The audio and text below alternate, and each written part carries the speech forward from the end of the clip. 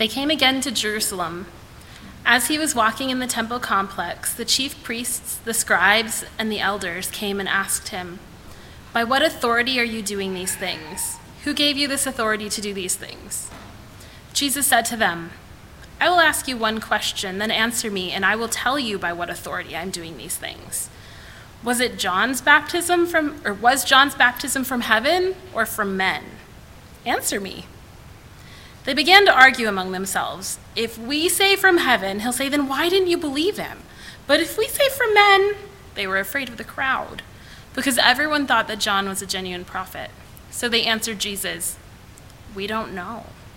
And Jesus said to them, "Neither will I tell you by what authority I do these things." Then he began to speak to them in parables. "A man planted a vineyard, put a fence around it, dug out a pit for a winepress, and built a watchtower. Then he leased it to tenant farmers and went away. At harvest time, he sent a slave to the farmers to collect some of the fruit of the vineyard from the farmers. But they took him, beat him, and sent him away empty-handed. Again, he sent another slave to them, and they hit him on the head and treated him shamefully. Then he sent another, and they killed that one. He also sent many others. They beat some, and they killed some. He still had one to send, a beloved son. Finally, he sent him to them, saying, 'They will respect my son.' But those tenant farmers said among themselves, 'This is the heir. Come, let's kill him, and the inheritance will be ours.' So they seized him, killed him, and threw him out of the vineyard.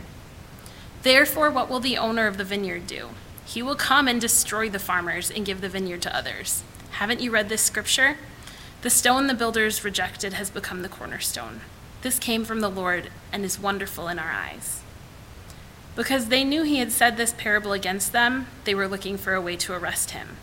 But they were afraid of the crowd. So they left him and went away. Thank you, Lindsay. Well, it's obviously a very special day today, sending off Cindy. It's the first Sunday of the new year. It's the first Sunday for us in this building. I told Aaron this is kind of a little bit of pressure on me. You sure you want me to do this? But just told me not to mess it up, so I'll try not to do that this afternoon. But you may not have listened to that passage or read that passage and thought instantly, this is our textbook missions passage. You know, this is not what you would maybe first think of as something to preach on a sending service to go halfway across the world. But I think as we dig into it a little bit, I think we'll all be surprised, hopefully not too surprised, because I think all of Scripture is appropriate for the proclamation of the gospel to the ends of the earth. But I think this, in particular, this passage today is applicable for a kind of a mission Sunday, a sending off Sunday for Cindy, because the fundamental core, I think the main idea of this passage is really the driving force of why Cindy would go to Togo. It's that God is in complete authority, and Cindy has fully trusted that. And if we proclaim Jesus, we go wherever we go with that conviction that God is in authority and we are to serve him. So with that in mind, would you pray with me as we go ahead into this text? God, as we come before your word, as we pause, as we step back from the busyness of life, as we look at this particular interaction, at this story that's been recorded in the scriptures, would we come at it with a clear vision of what it means to sit under your authority, what it means to be under your authority, and what that means for our lives in a very practical way to tell others about you. And so with that hope that we have, we'd be able to do that better coming away from this text. It's your name we pray. Amen. So as we come to this passage, I'd ask you to open up in your Bibles here. It's Mark chapter 11, starting in verse 27. If you're not already there, go ahead and look at that. We'll try to be in it a bit. For those of you who might be visiting for this occasion, or really for all of us, this is our second Sunday kind of getting back into the Gospel of Mark. We've been walking all the way through the Gospel of Mark. We took a pause for Christmas, and this is just our second week getting back into it. So I wanted to provide a little bit of context, get us all up to speed, make sure we're kind of on the same page. Last week, Pastor Aaron walked us through Jesus cleansing the temple. It was an example of kind of righteous anger where Jesus kicked out all these money changers and people who had been corrupting God's holy temple and using it for their own personal gain. And within the context of our section here, that event of Jesus cleansing the temple was just the day before. So as we come to here in verse 27, and it says they came again to Jerusalem, that's Jesus and his disciples coming back to the temple, coming back to the place that he had just held hostage, essentially, for a whole day and kicked all these people out. So you can imagine just the kind of tension in the air as it says they came again. There's this like almost this looming confrontation of like what's going to go down, what's going to happen. And as we get to it, as we come to it, we see it is a very different kind of welcoming that Jesus gets from just a few days earlier when he came in his triumphal entry and people are shouting Hosanna. Instead of the people cheering his name, praising him, he's met with these leaders, these spiritual leaders. We see the scribes, the chief priests, and the elders. And here's the confrontation we have. It's something that is woefully ironic because here we have these leaders of God's people. God had given these chief priests, these elders, these scribes, a very important position of authority, of spiritual authority, over God's people in that time. And this encounter is very ironic, and it's tragic irony, because these people who God had given authority to, they come and challenge Jesus' authority. So I want us to just kind of understand and let that irony sink in, that here are these people given authority, and here they are challenging God because of their, challenging Jesus directly of his authority. And I want us to understand that as they challenge Jesus' authority, we need to really kind of have this moment where we understand that we are under God's authority and we have a decision to make. We see these people challenge Jesus' authority, they fight against it, they try to assert their own authority and resist God's authority. But I want us to come away from our passage today, I want us to understand that as we encounter God's authority, as we come face to face with God, that we come back to praise and worship him instead of fighting and resisting his authority. Now let's look at what these leaders question him when they come to him, when they have this conversation, or this confrontation. If you look at verse 28, I wanted to read it out clearly. And as you maybe are already glancing at it and reading it in your head, don't just kind of read it and say, by what authority are you doing these things? Who gave you this permission? It's not in this curious, bland kind of like, can you just tell us, like, we're curious, we want to know. These people were furious. These people had tremendous power, and that power was being challenged. And so as we come to this verse in verse 28, read it in your heads, hear them be angry. I can just imagine culturally, especially, a lot of loud anger, yelling, frustration. By what authority are you doing these things? They had to be furious. I think we can understand their fury because of two reasons. One, the people that Jesus kicked out the day before, the ones who had been profiting, had been selling, turning God's temple into a marketplace, these were the leaders of that temple. So who do you think was missing out on some commission now that these people had been kicked out? So I think there's some financial gain that these people were upset about. And second, I think more importantly, kind of the primary reason is that we look at the question they ask him. They ask him what authority. They feel their authority being threatened and challenged. And it's unfortunate because they picked a really bad topic to try to challenge Jesus on. They were so blinded by their corruption, by their greed, that they had missed the actual glory of God, the actual physical, earthly dwelling of God. He was right in front of them. The highest authority, the one who holds the foundations of the earth together. They look at him and all they can do is try to challenge him. Now, it can be easy to look at this confrontation and kind of scoff at these religious leaders, maybe write them off that this is something, of course, like I'm not going to do that. I'm not going to challenge Jesus' authority outright. But I think if we look at maybe a more subliminal level, we might understand that we can sometimes fall to the temptation that these religious leaders fell into. You see, there's a kind of a cardinal sin that I think a lot of us cannot always be aware of. It's that we take things that are meant to be important, good things, but things that are second or third importance, and we make them of ultimate importance.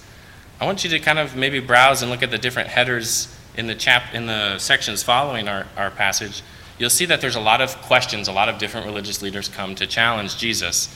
In today's passage, we see they're challenging him almost in kind of a societal status thing. They want to know, what authority do you have? Like, what rabbi are you under? What institution? What school? Like, they want to know where he's getting his credibility from.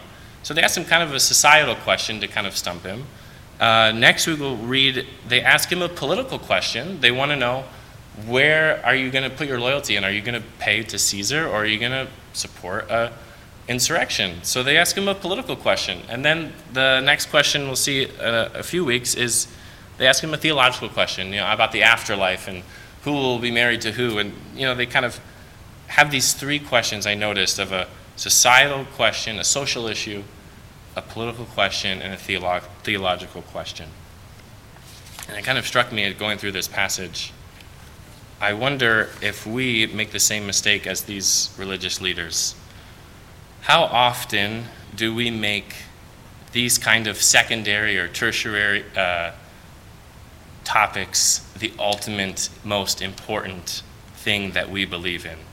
I'm sure we all have very strong opinions about social issues, about political stances, or about theological topics.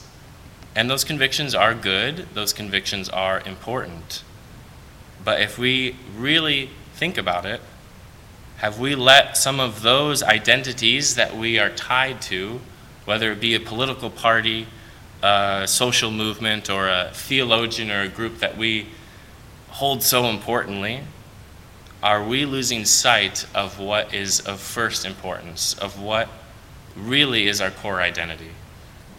And I just want to use that as a moment to reflect and even point us to verse 29 of chapter 12, when Jesus has been given all of these kind of tests and questions from all these religious leaders. He comes to them in a very simple summary and says, what's the most important commandment? To love the Lord your God with all your heart, with all your soul, with all your mind, with all your strength, and to love your neighbor as yourself.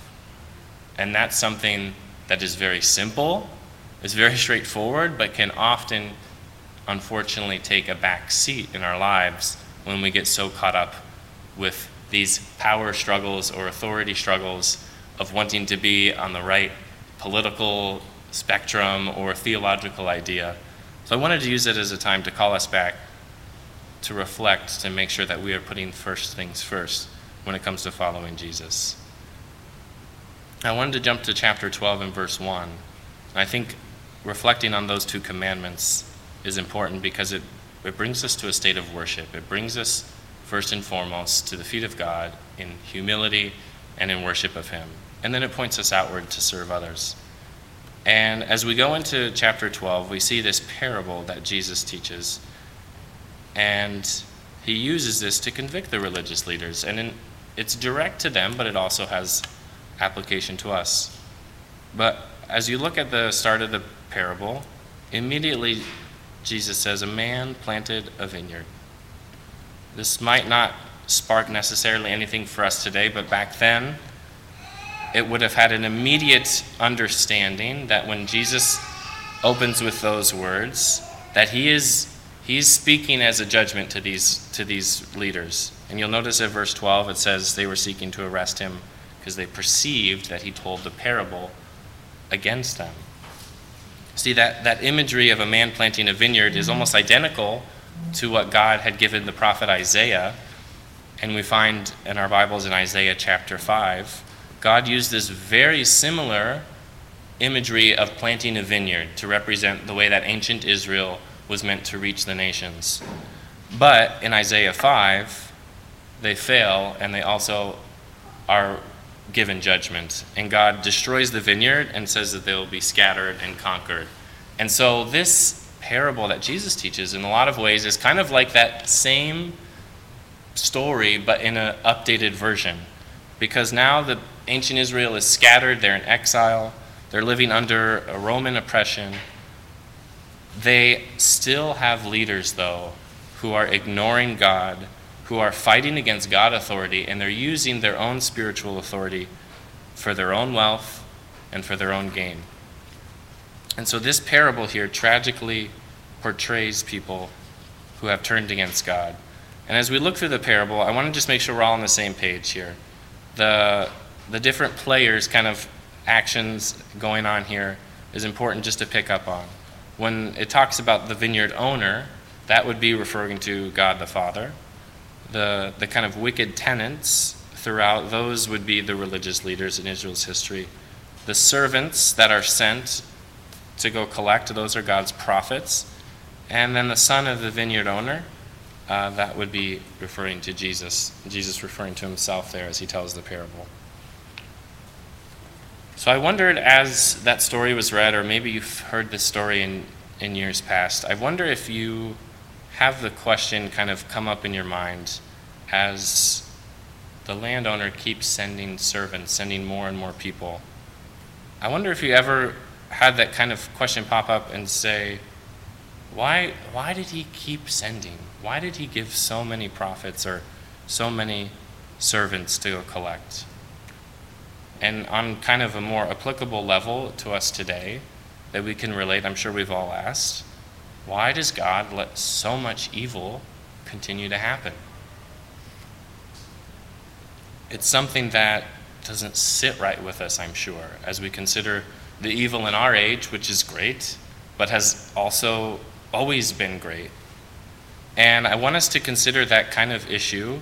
I wish I had a super clear-cut answer for you. If it was super black and white, it wouldn't sit so frustratingly with us. But there is something that I hope to get at here to help us better be at peace and to have a better understanding of how God interacts with evil in the world.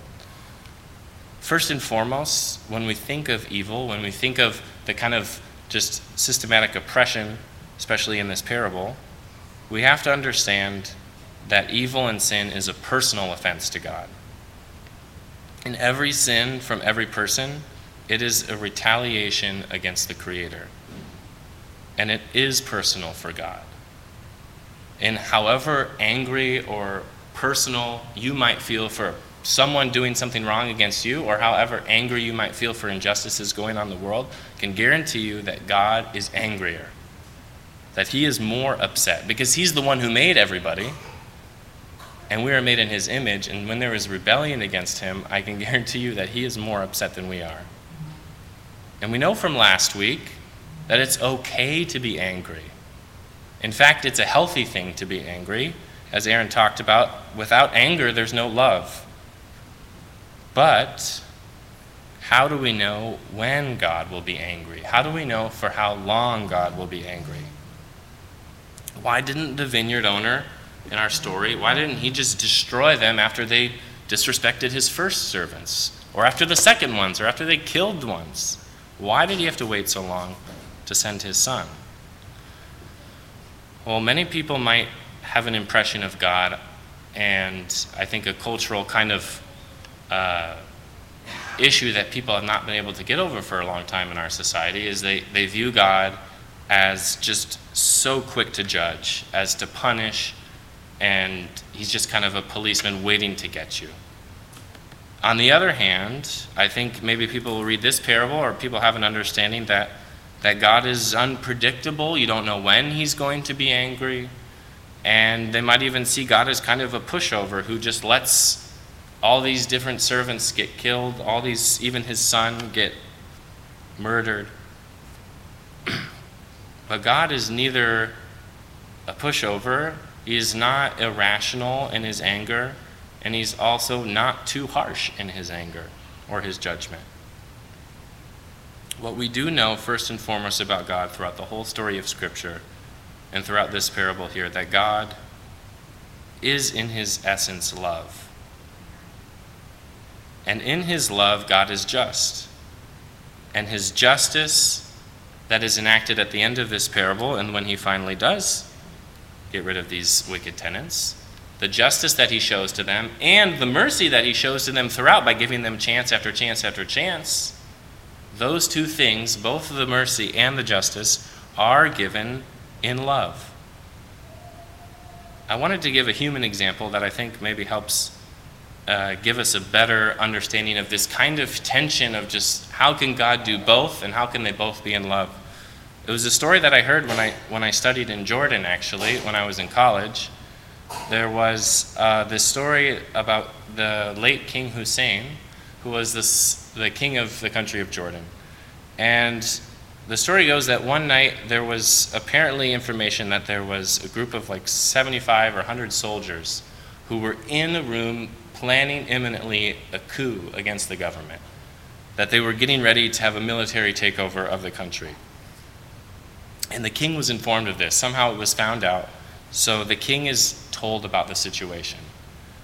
Can you imagine how just heartbreaking and angry it would be to have your own men turned against you in such a grand way?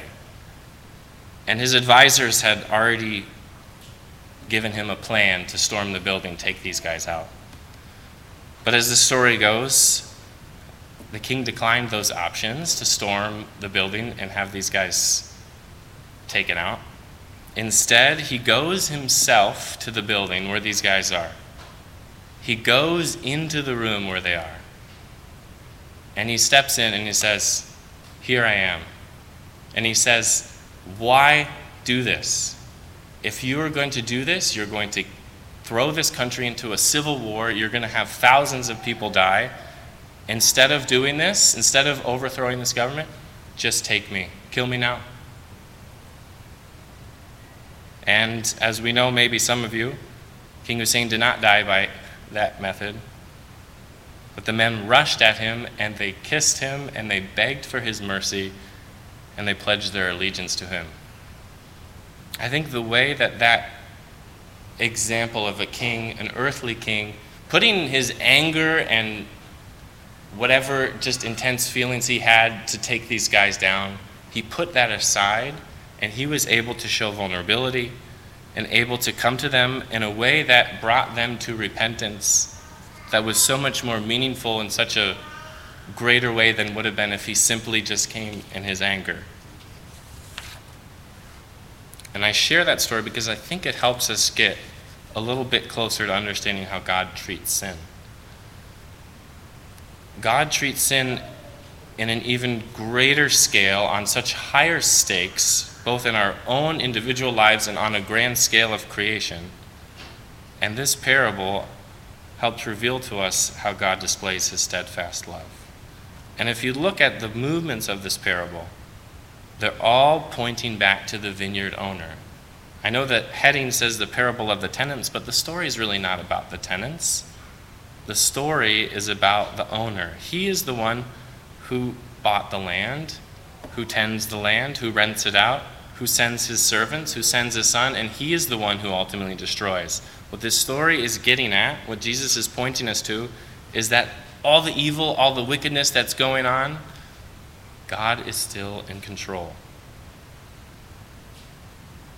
So if God's still in control, though, why does he put himself at such a risk? I think because that's just at its core, that's who God is. That's how love embodies itself, is through that risk. And what we find on display in this parable is really no different from how God handles wickedness throughout all of Scripture. He shows his judgment and his mercy hand in hand. And through it all, his steadfast love is the anchor to it, in both the mercy and the judgment. He displays them perfectly, and because of that, we would do well to submit to his authority rather than fight it, rather than run away from it.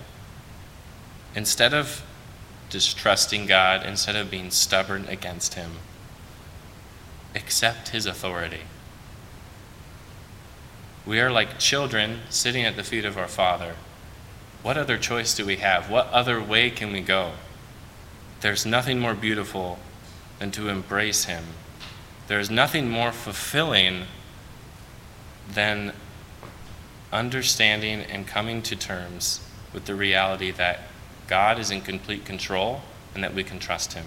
Because unlike these wicked tenants, unlike these corrupt religious leaders, God will never abuse his authority. And now I want to look at the last few verses here, in verses 11 to 12, because that's where I think it really comes all to a head, and we find a hope in what has transpired through the story. See, Jesus helps us understand through this parable that God is working not only to judge, not only to hold people accountable. He doesn't just destroy the wicked, but God builds something new. He builds something more beautiful than we could have ever expected him to. And Jesus wielded his authority in a way that nobody thought. Very few people thought he would use his weakness to demonstrate his power. And this gives us that kind of just no strings attached. There's no second guessing. There's no in the back of our minds fearing that God's out to get us. Because as we see the way that Jesus went to the cross, that he so selflessly sacrificed himself, all we can really come to is a state of amazement and wonder. And that's why I think it's so beautiful in verse 11. You'll see in the little indentation quote there.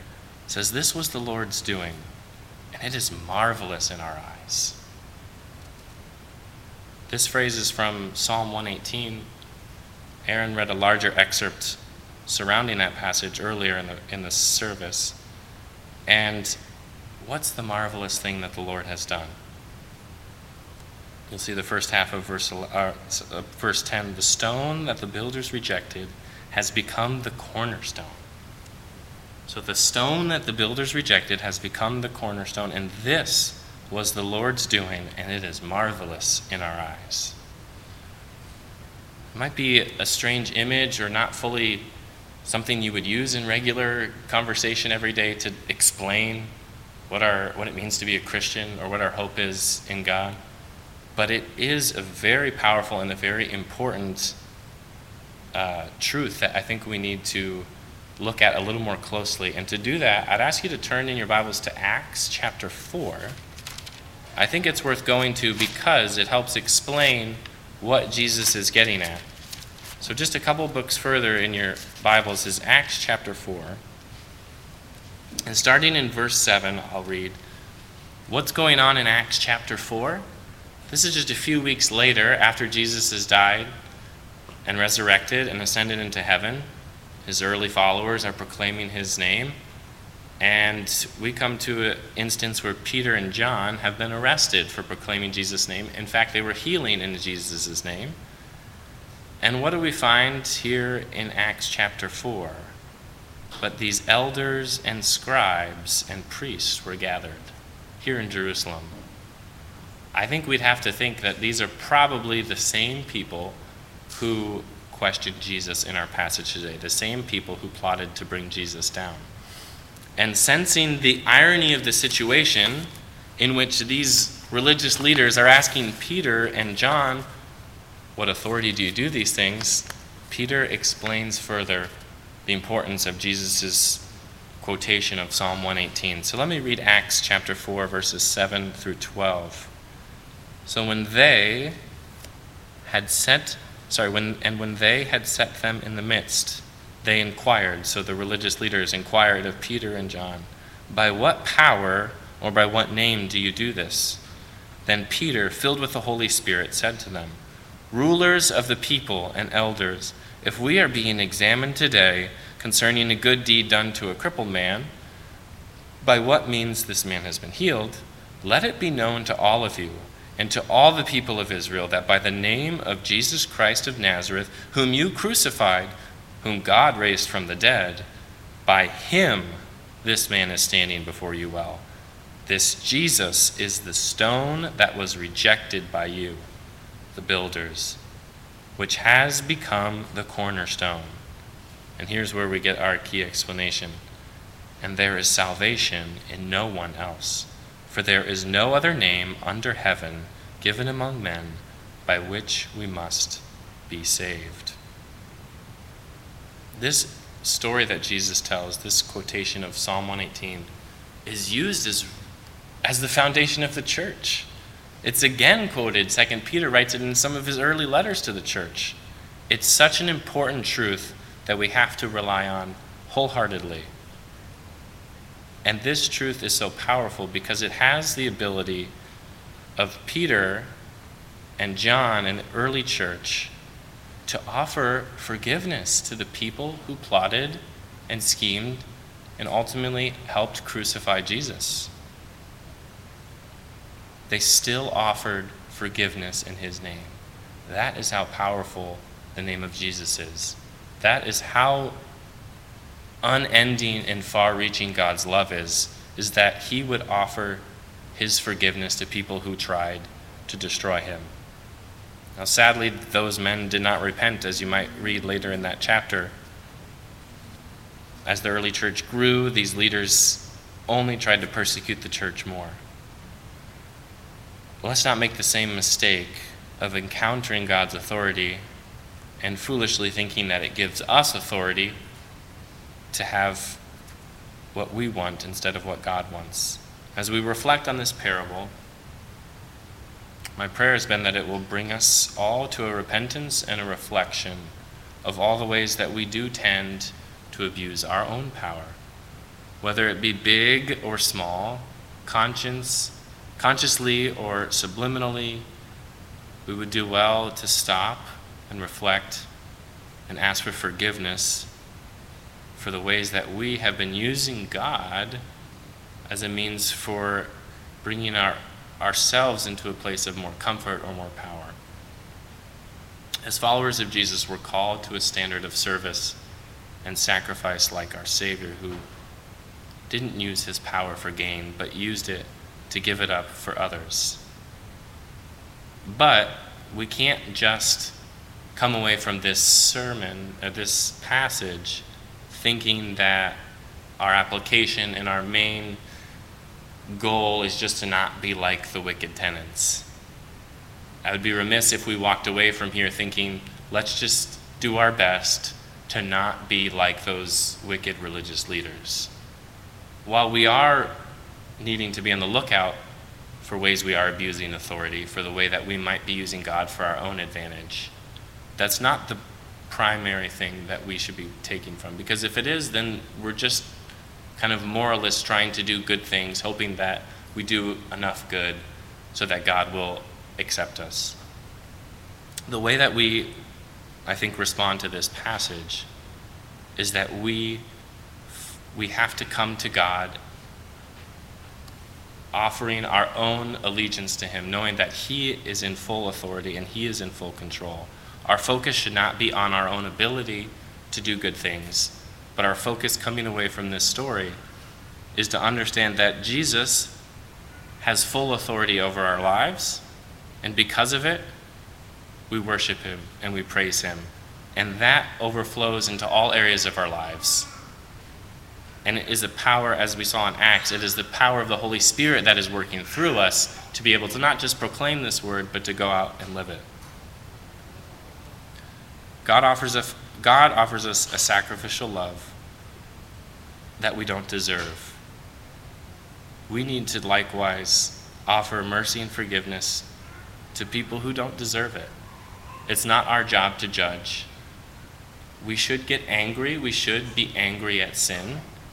But as we think about the things we're angry about, and we think about forgiving people, I urge you to do it in a way that is rooted in love, knowing that God has loved us in the same way. And we have this assurance, and we have this approach towards God, not needing to worry that our sins will keep us from him.